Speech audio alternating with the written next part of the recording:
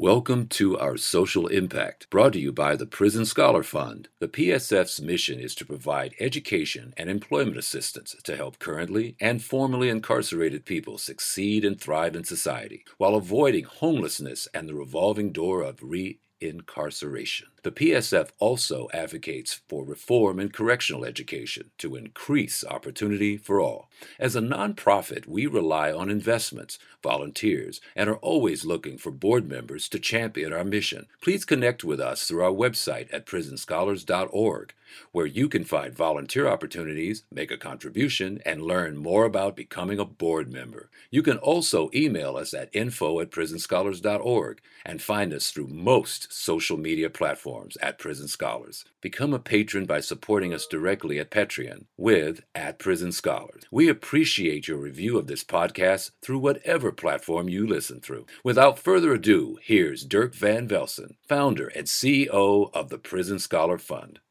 So today on our social impact, we have Nicholas Bradford with the National Center for Restorative Justice. Welcome, Nicholas. Thanks. Appreciate it. Glad to be here. So tell me about the National Center for Restorative Justice. What do you guys do there? The National Center for Restorative Justice is an organization that is really focused on advancing restorative justice in a couple of different sectors. Most of our work is in education, but we feel like that there's three pieces that are kind of critical to moving this work forward. Schools, obviously, like how we engage in discipline at schools. The justice system itself, whether that's juvenile justice, kind of our focus is juvenile justice, but there's just justice systems in general, and then also families. So I believe that when we have these three groups speaking the same language when it comes to how we understand discipline, how we think about engaging in conflict in healthy ways, that's when we'll have a kind of a more compassionate community. And that's really what I'm looking for. I always say this, like, I'm a pretty selfish person. I think that one of my biggest goals in the world is I want to live in a compassionate community. And so those three kind of groups can be a place to start that work. Okay. Now, what is restorative justice for the people who have no idea what you're talking about? Yeah, there's a lot of different ways to think about it. But really our definition is this: it's a relational approach to conflict. How are we in relationship at the same time we're engaging in conflict? And I think that while restorative justice has we do a lot of really important work that's kind of pre-conflict, a lot of the relationship building that we do in schools, a lot of family relationship building, that's incredibly important. But really where restorative justice does its best work is when there is harm, when there is conflict, when there is kind of an impact that's a negative impact. So it's this relational approach to conflict, and then also kind of trying to answer these two questions. How do we create space for accountability and at the same time build relationships? And I think that in schools and in communities, we and in families, we do the same thing. It's really easy to build relationships when kids are sitting at the dinner table and lining up for class and raising their hands. It's really easy to build a relationship with kids when they're doing those things. But it's really, really hard when your daughter or your son is like on the ground, like having a temper tantrum, or your kids in your classroom are throwing paper or stuff like that, or kids in the community are kind of loitering, smoking, kind of beating people up and that kind of thing. So it's really hard to build relationship when those things are happening. And so that's what restorative justice is really doing its best work, is when we're engaging in relationship building around kind of actions of harm. So it's kind of funny. It's like some of my recent trainings, I did one in New York City, and their whole thing was to lean into conflict. Mm-hmm. And that even takes my mind to Google. I know that they're very conflict driven. They actually thrive on conflict to get through it. So how do you instill a conflict driven culture in a positive way for the people who don't want to deal with it at all? Because it seems like they just shut down, don't want to talk about it. Yeah, there's a really amazing kind of organization at the University of Seattle, University of Washington, called the Gottman Institute. The Gottman? The Gottman Institute, okay. Gottman. And they do, primarily their work is around couples, intimate partner relationships and things like that, marriages.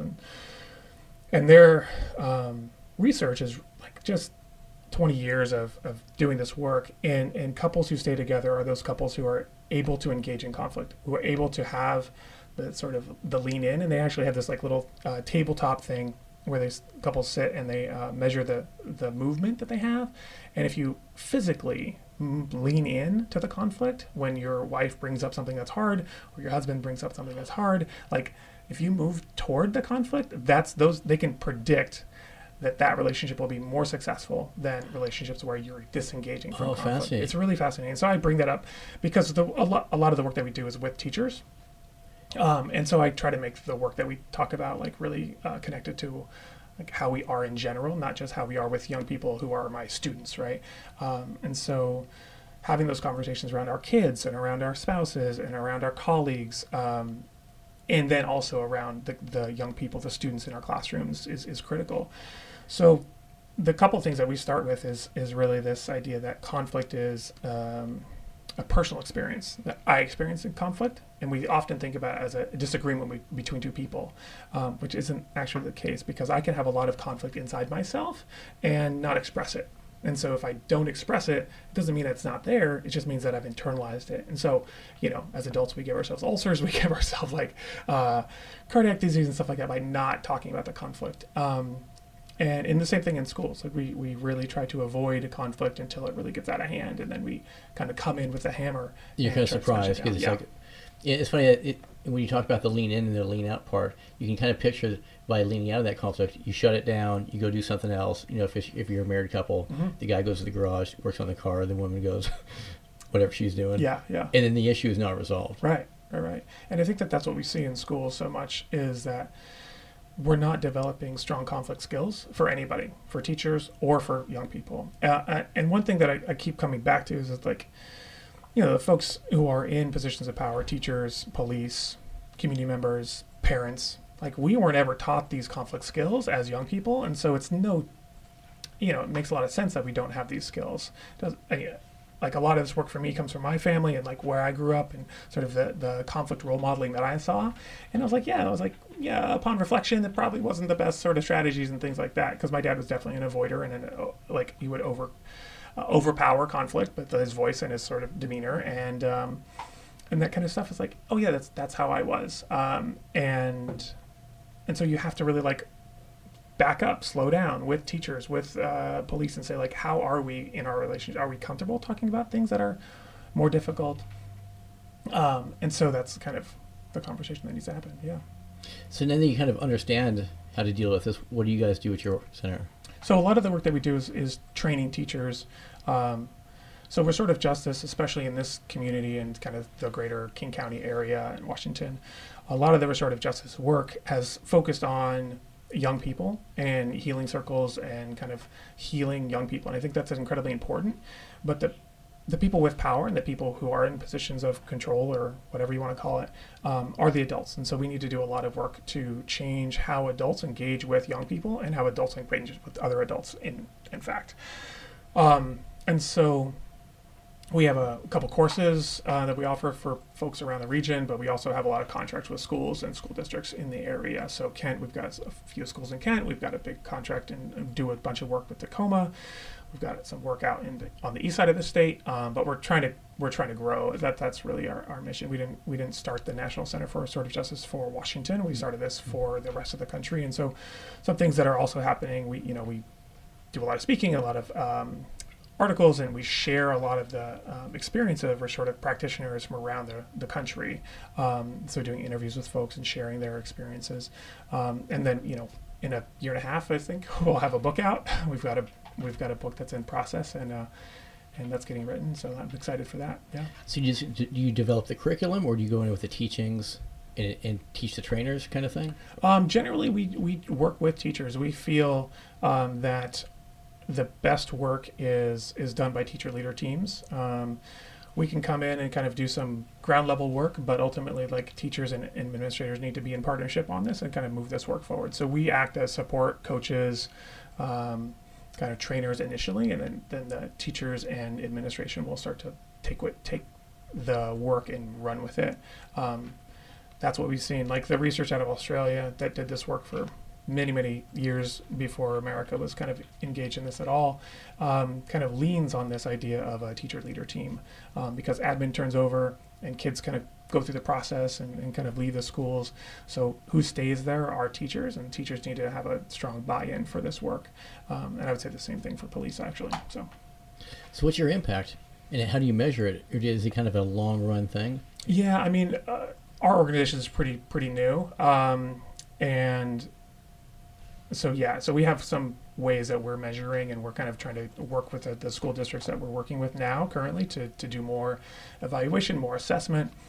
But traditionally, how restorative justice has been measured is a reduction in recidivism, and I think that is important, right? That's an important thing. How many kids are getting suspended repeatedly? How many suspensions there are in discipline in general overall for a school? Those are important, and we see reductions in those already in the schools that we work with.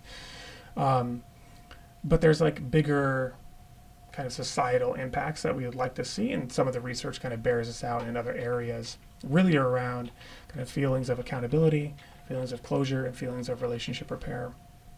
And I looked this up before we sat down because it's from some research out of Canada that did this work that restorative justice, when done well, can have an increased impact on those three things: accountability, relationship repair, and closure.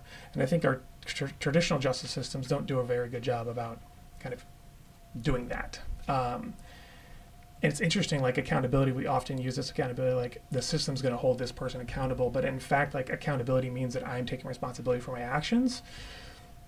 And so by definition, like I can't force somebody to take responsibility for their actions.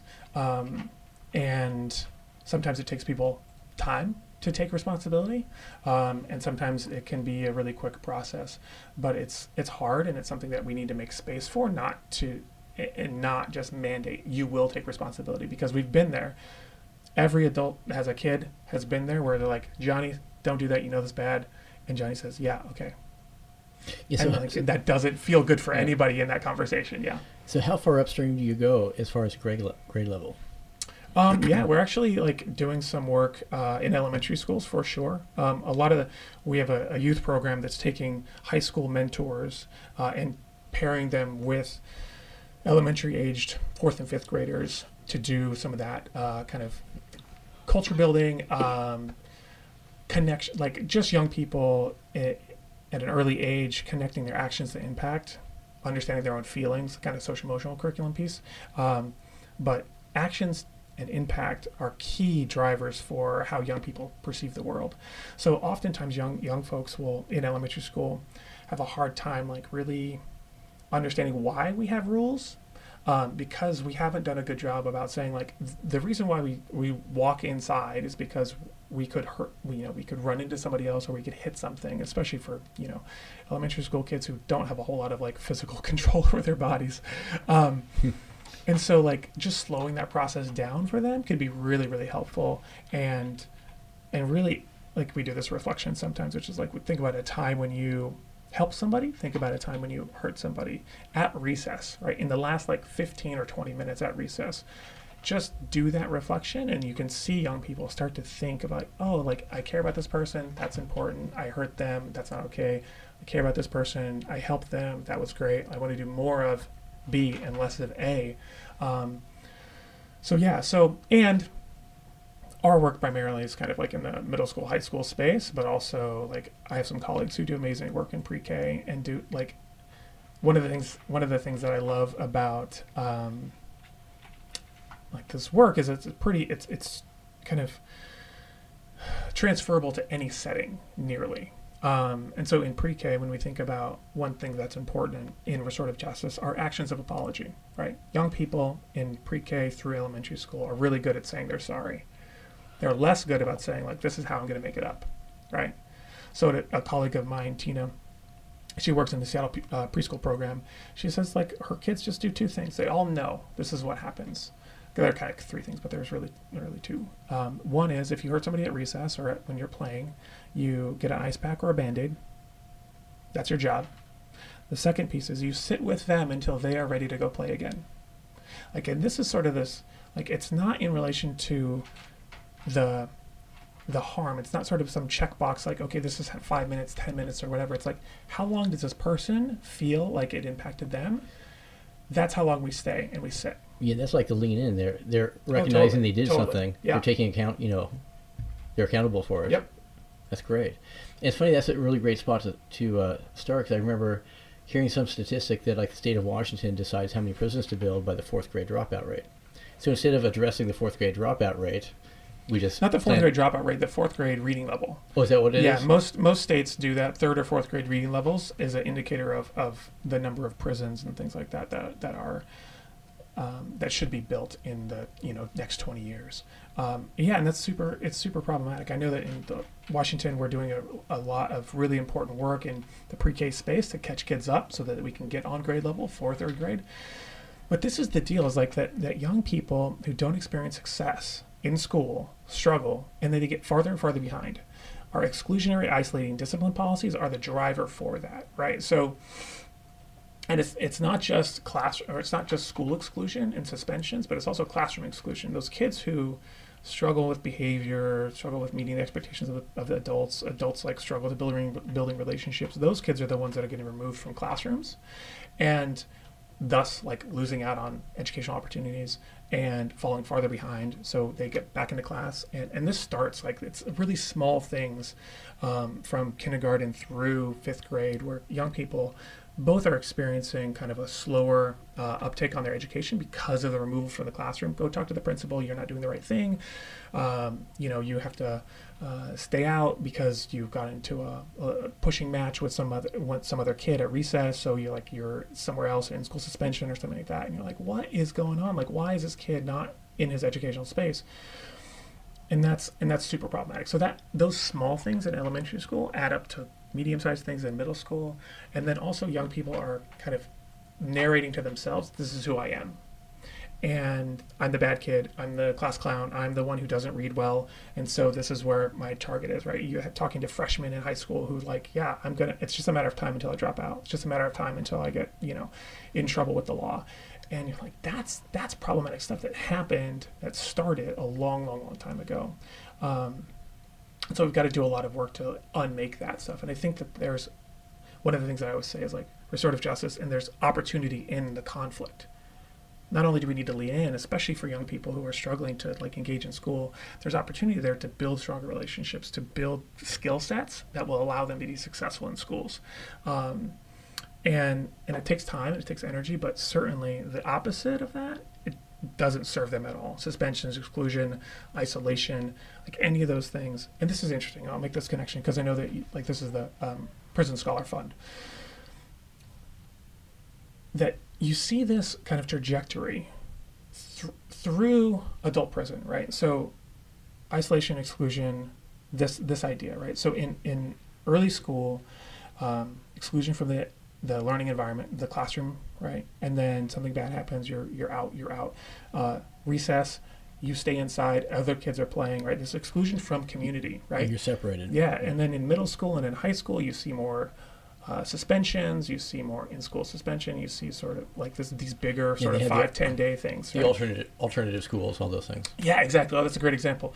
Alternative schools, like, oh, you can't function in this environment, so we're going to send you to another special place where you're going to get the trouble kids school. The trouble kids school, right? And then the justice system, you have... That's just one step away. Yeah. Jail, and then you go, to farther where you have prisons, and you're isolated in the mountains of, of the Cascade Mountains of Monroe, or kind of way outside of Spokane, and then you go into segregation, right? Like when folks are in prison, and then they're further isolated, and I think this is right, and you can probably correct me if I'm wrong, but segregation, isolation, has been deemed to be a inhumane treatment. Is that not correct? Absolutely. Yeah, and so.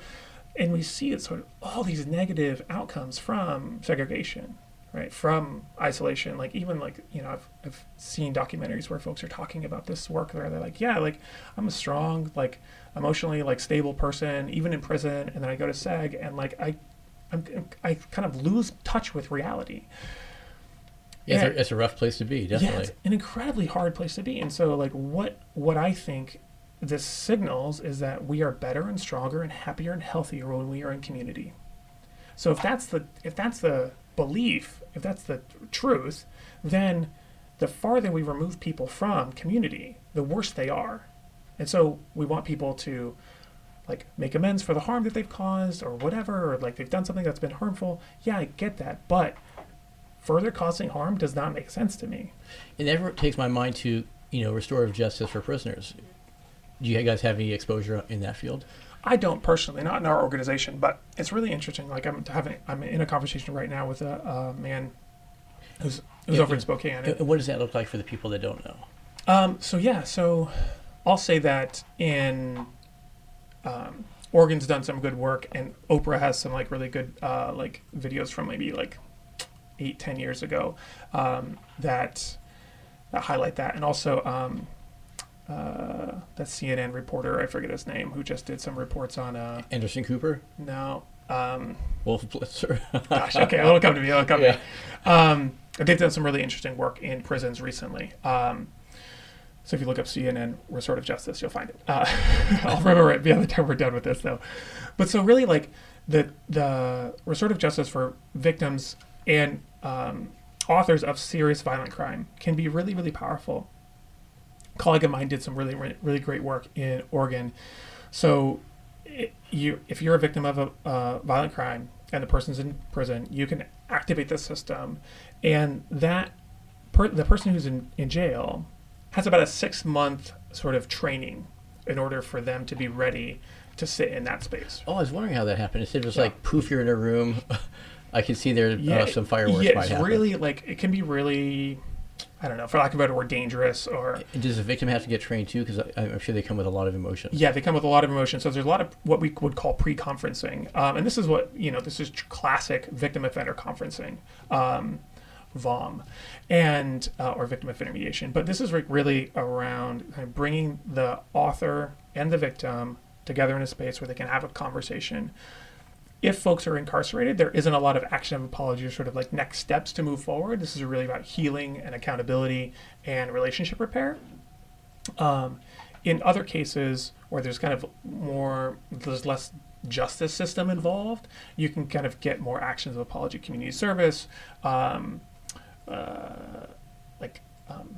financial, kind of compensation, and I would say community service that are connected to the interests and needs of the victim.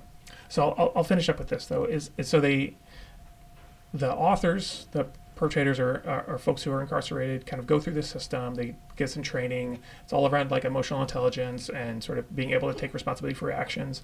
And then you have the victim kind of go through kind of a shorter version of that because they don't have to take any accountability, right? They're not the ones that did anything wrong.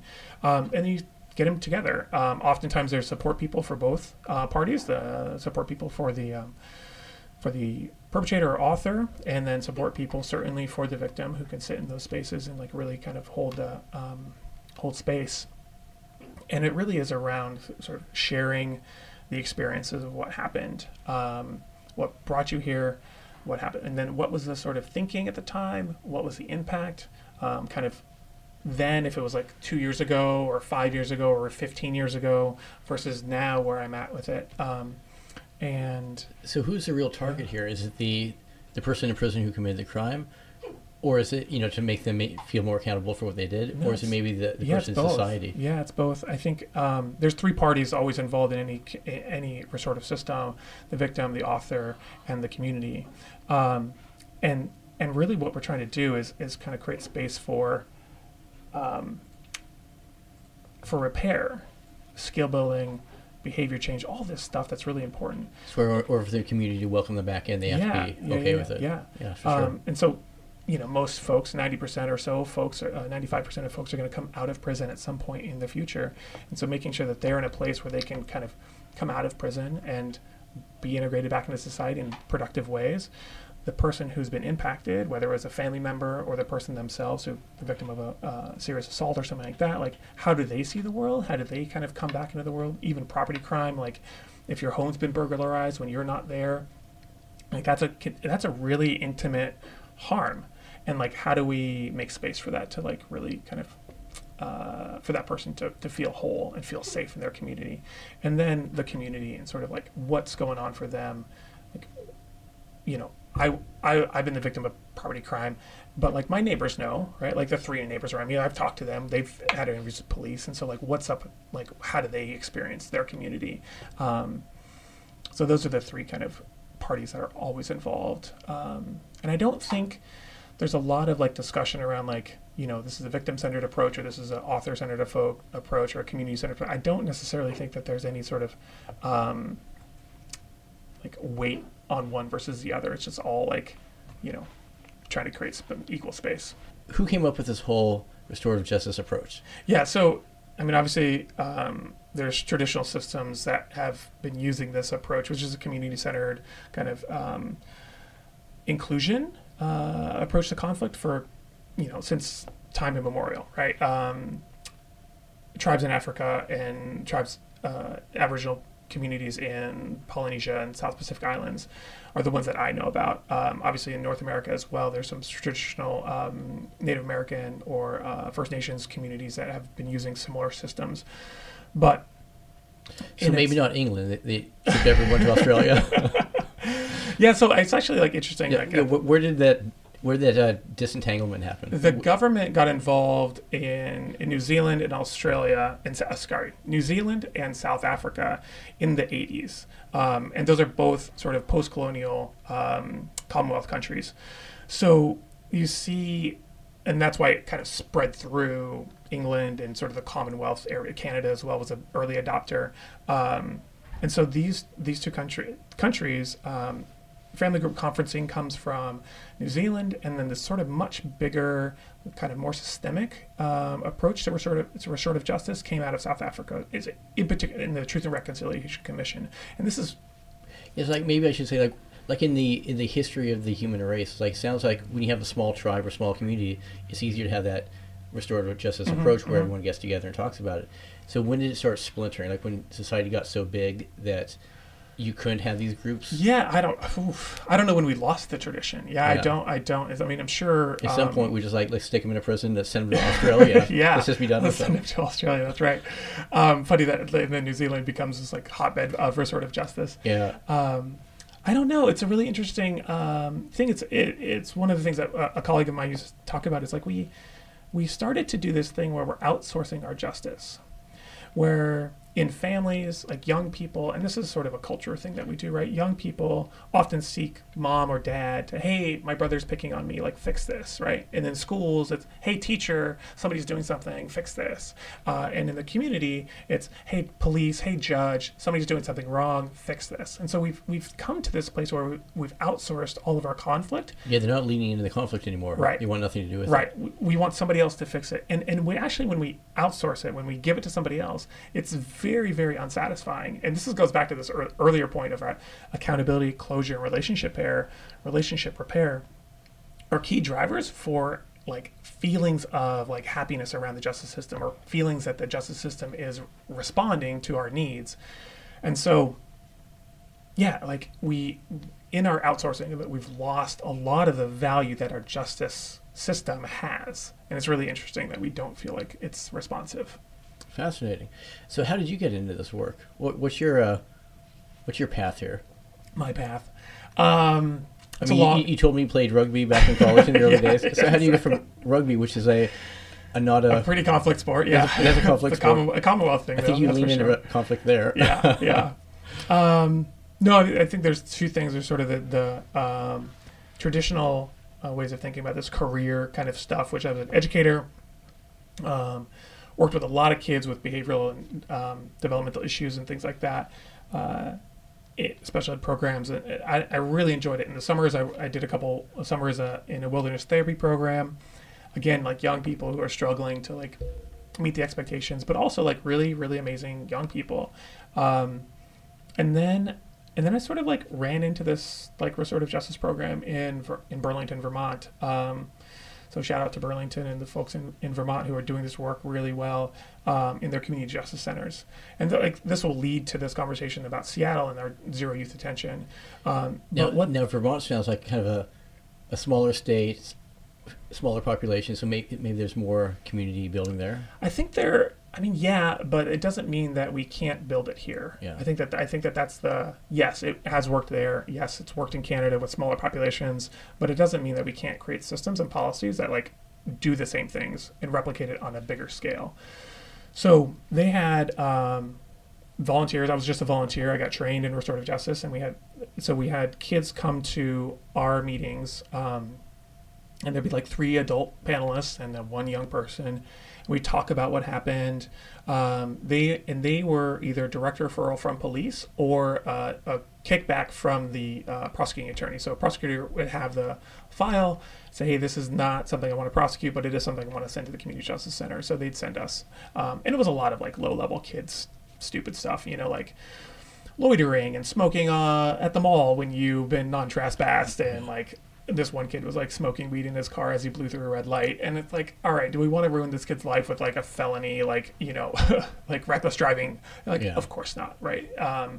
And so like, what do we do with that? Some kids fighting at the high school, which was probably one of our most interesting cases, kind of racially motivated stuff. But it was super interesting. And so how did that play out? Yeah. Well, it's interesting. Like, there's this. I guess we're far enough away that I can share some of these details in time. You leave the names off, but the details. These kids. This one kid who was white, basically like wanted to get this other kid in trouble, and so he started a fight. He was starting talking trash to him, like right in front of the school. Right, everybody's getting off the bus. It was this big thing. Everybody's getting off the bus, and starts like sort of talking trash in front of this. In front of everybody else, and the vice principal's there. He's welcoming everybody in, and sort of eggs him on. The white kid's egging him on. Yeah, so the black kid like punches him in the face, right? Like, boom, blows up. They kind of get into a tussle, but everybody's right there, so it got stopped really quickly. We get into this conference, and it was like, it's profound to see a young person really reflect on why they were doing what they were doing. Not the black kid, but like, why was this white kid like... He had to take some accountability, some ownership. He was absolutely taking responsibility in ways... And why was he doing it? I mean, this is the thing. It's like, the why question can be so unsatisfying. Because this is a 17-year-old kid who's trying to figure out the world, and he's like, I don't know why. I wanted to get him in trouble, but I don't really like... Yeah, there's some... I mean, he wasn't able to get to the space, but yeah, like internalized racism, unconscious bias, like... And also, I think that there's some amount of like exploring the world, like what happens if.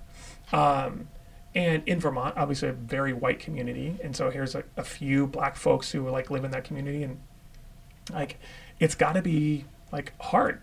And so anyway, so they got to go back and forth. The answers that he gave were pretty unsatisfying. Ultimately, it's like, I wanted to see what would happen.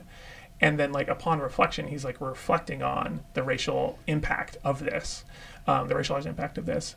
And they got to a place where they were like, they weren't friends, I wouldn't say, but like they were really like in a good dialogue, right? And probably, so this is like probably a better place there than they would have been before. Yeah, because ultimately, like if our traditional justice system had like intervened on that, this black kid would have got suspended, and the white kid probably wouldn't have had any like consequences. Maybe he would have got attention because he would like said some like inappropriate things at school, but like that's the nature of our system, which is really sad that we can't sort of like parse out and take some accountability and take some space for this person who was kind of technically the victim for responsibility, to allow them to take some responsibility. And that's certainly not the case. And I don't want to like, I just did a week of training this last week, and we had a lot of dialogue on the use of the word victim and like, is that appropriate? Like, are teachers ever the victim? And I don't know. I'm like, sometimes maybe, but victim is a really, really hard word. And I know folks who work in domestic violence have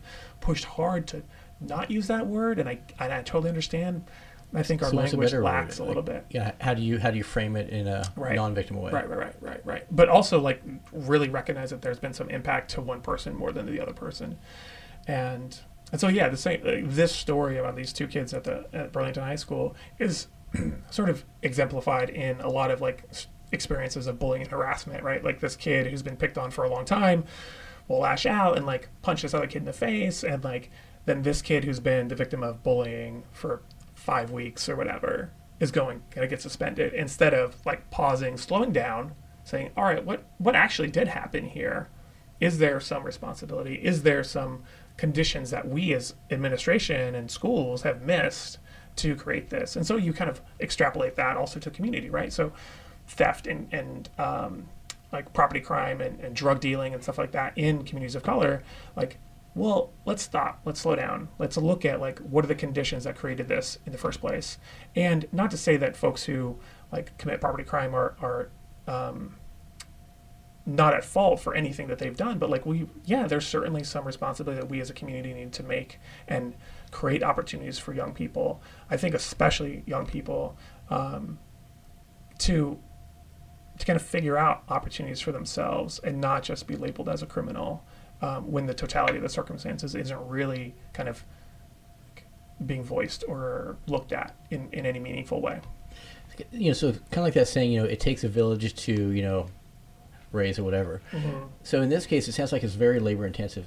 Like a lot of people have to come together, really look at this whole situation. Yeah. So how scalable is that? Like, if you have a lot of people addressing an issue on an individual level, that's super cool. But like when you have a lot of people acting up, and then it just becomes overwhelming. Yeah, sometimes it does feel overwhelming. Where should it all start? Does it start in the family? Where does the community get involved? I think I always say, like, start where you want to start. Yeah. I think the relational approach to conflict, you've got to start where the conflict's at. Like, whatever's present for you is where you start. So for schools, I would say, like, you got to start in two spots, right? One is you have to start intentionally building relationship. Really intentionally building relationship, talking to every kid, having every young person speak to another young person.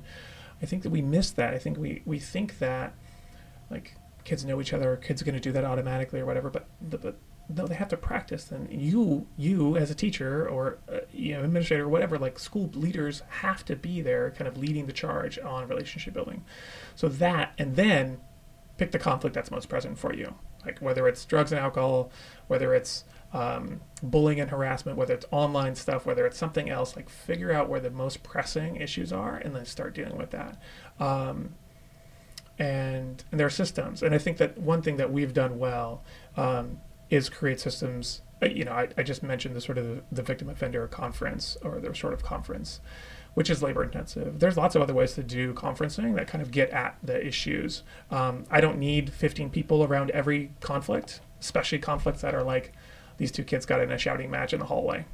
I don't need 15 people around that, right? Yeah, you don't need a whole group therapy session. Right, exactly. But I do need people who've been impacted by similar things to sit in those spaces and say, like, hey, like, I think that young people are the best advocates for other young people, like, kind of behaving, quote unquote, right? Like, when I say, hey, Johnny, your actions have impact, I got to stop using Johnny. I hate that.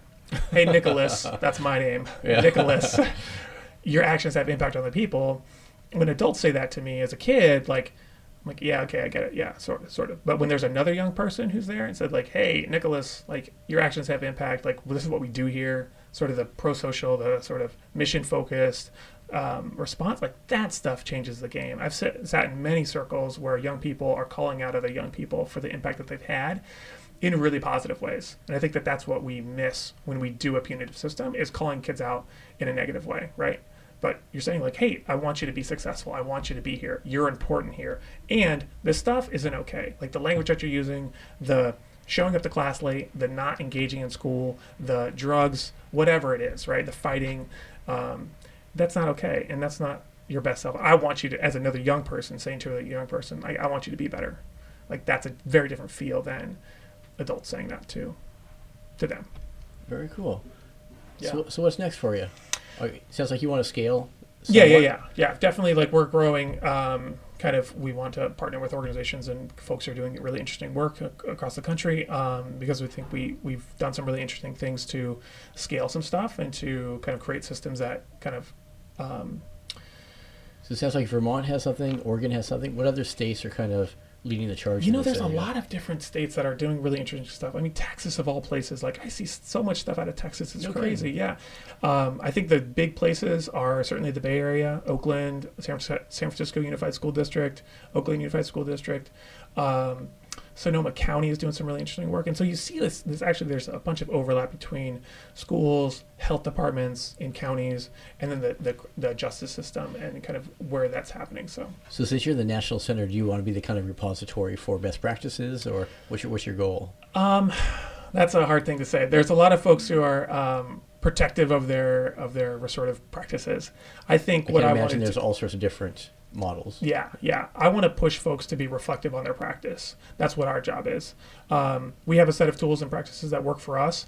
And so maybe restorative justice for restorative justice people. Yes. That might be the sort of the thinking is how can we help folks be more reflective on their own practices and see if it is aligned with the values that they hold. Because one of the first questions that I got wrong as a practitioner was with a principal and some teacher leaders. They were like, "Hey, what do we do when staff aren't on board?" And I was like, "Well, I looked at the principal, who's a friend of mine now, Brad Brown, and he was like, I was like, oh, he needs to get them out of the building." And then one of the teacher leaders was like, "Well, what would be the restorative approach to that?" I was like, "Oh, yeah. Sorry. Give him a pip. Yeah, right. But it is really engaging in the conflict with colleagues. That's the hardest work for teachers. So, yeah. Awesome. So you want to give a plug to your organization for the listeners? Yeah, definitely look for us at the National Center for RestorativeJustice.com. We've got courses that are available for folks. We've got some online coaching for folks across the country. I think that's it. Okay. Oh, also on Twitter at NC4RJ. Get all your social media handles in. Yeah, exactly. We're mostly on Twitter, but yeah.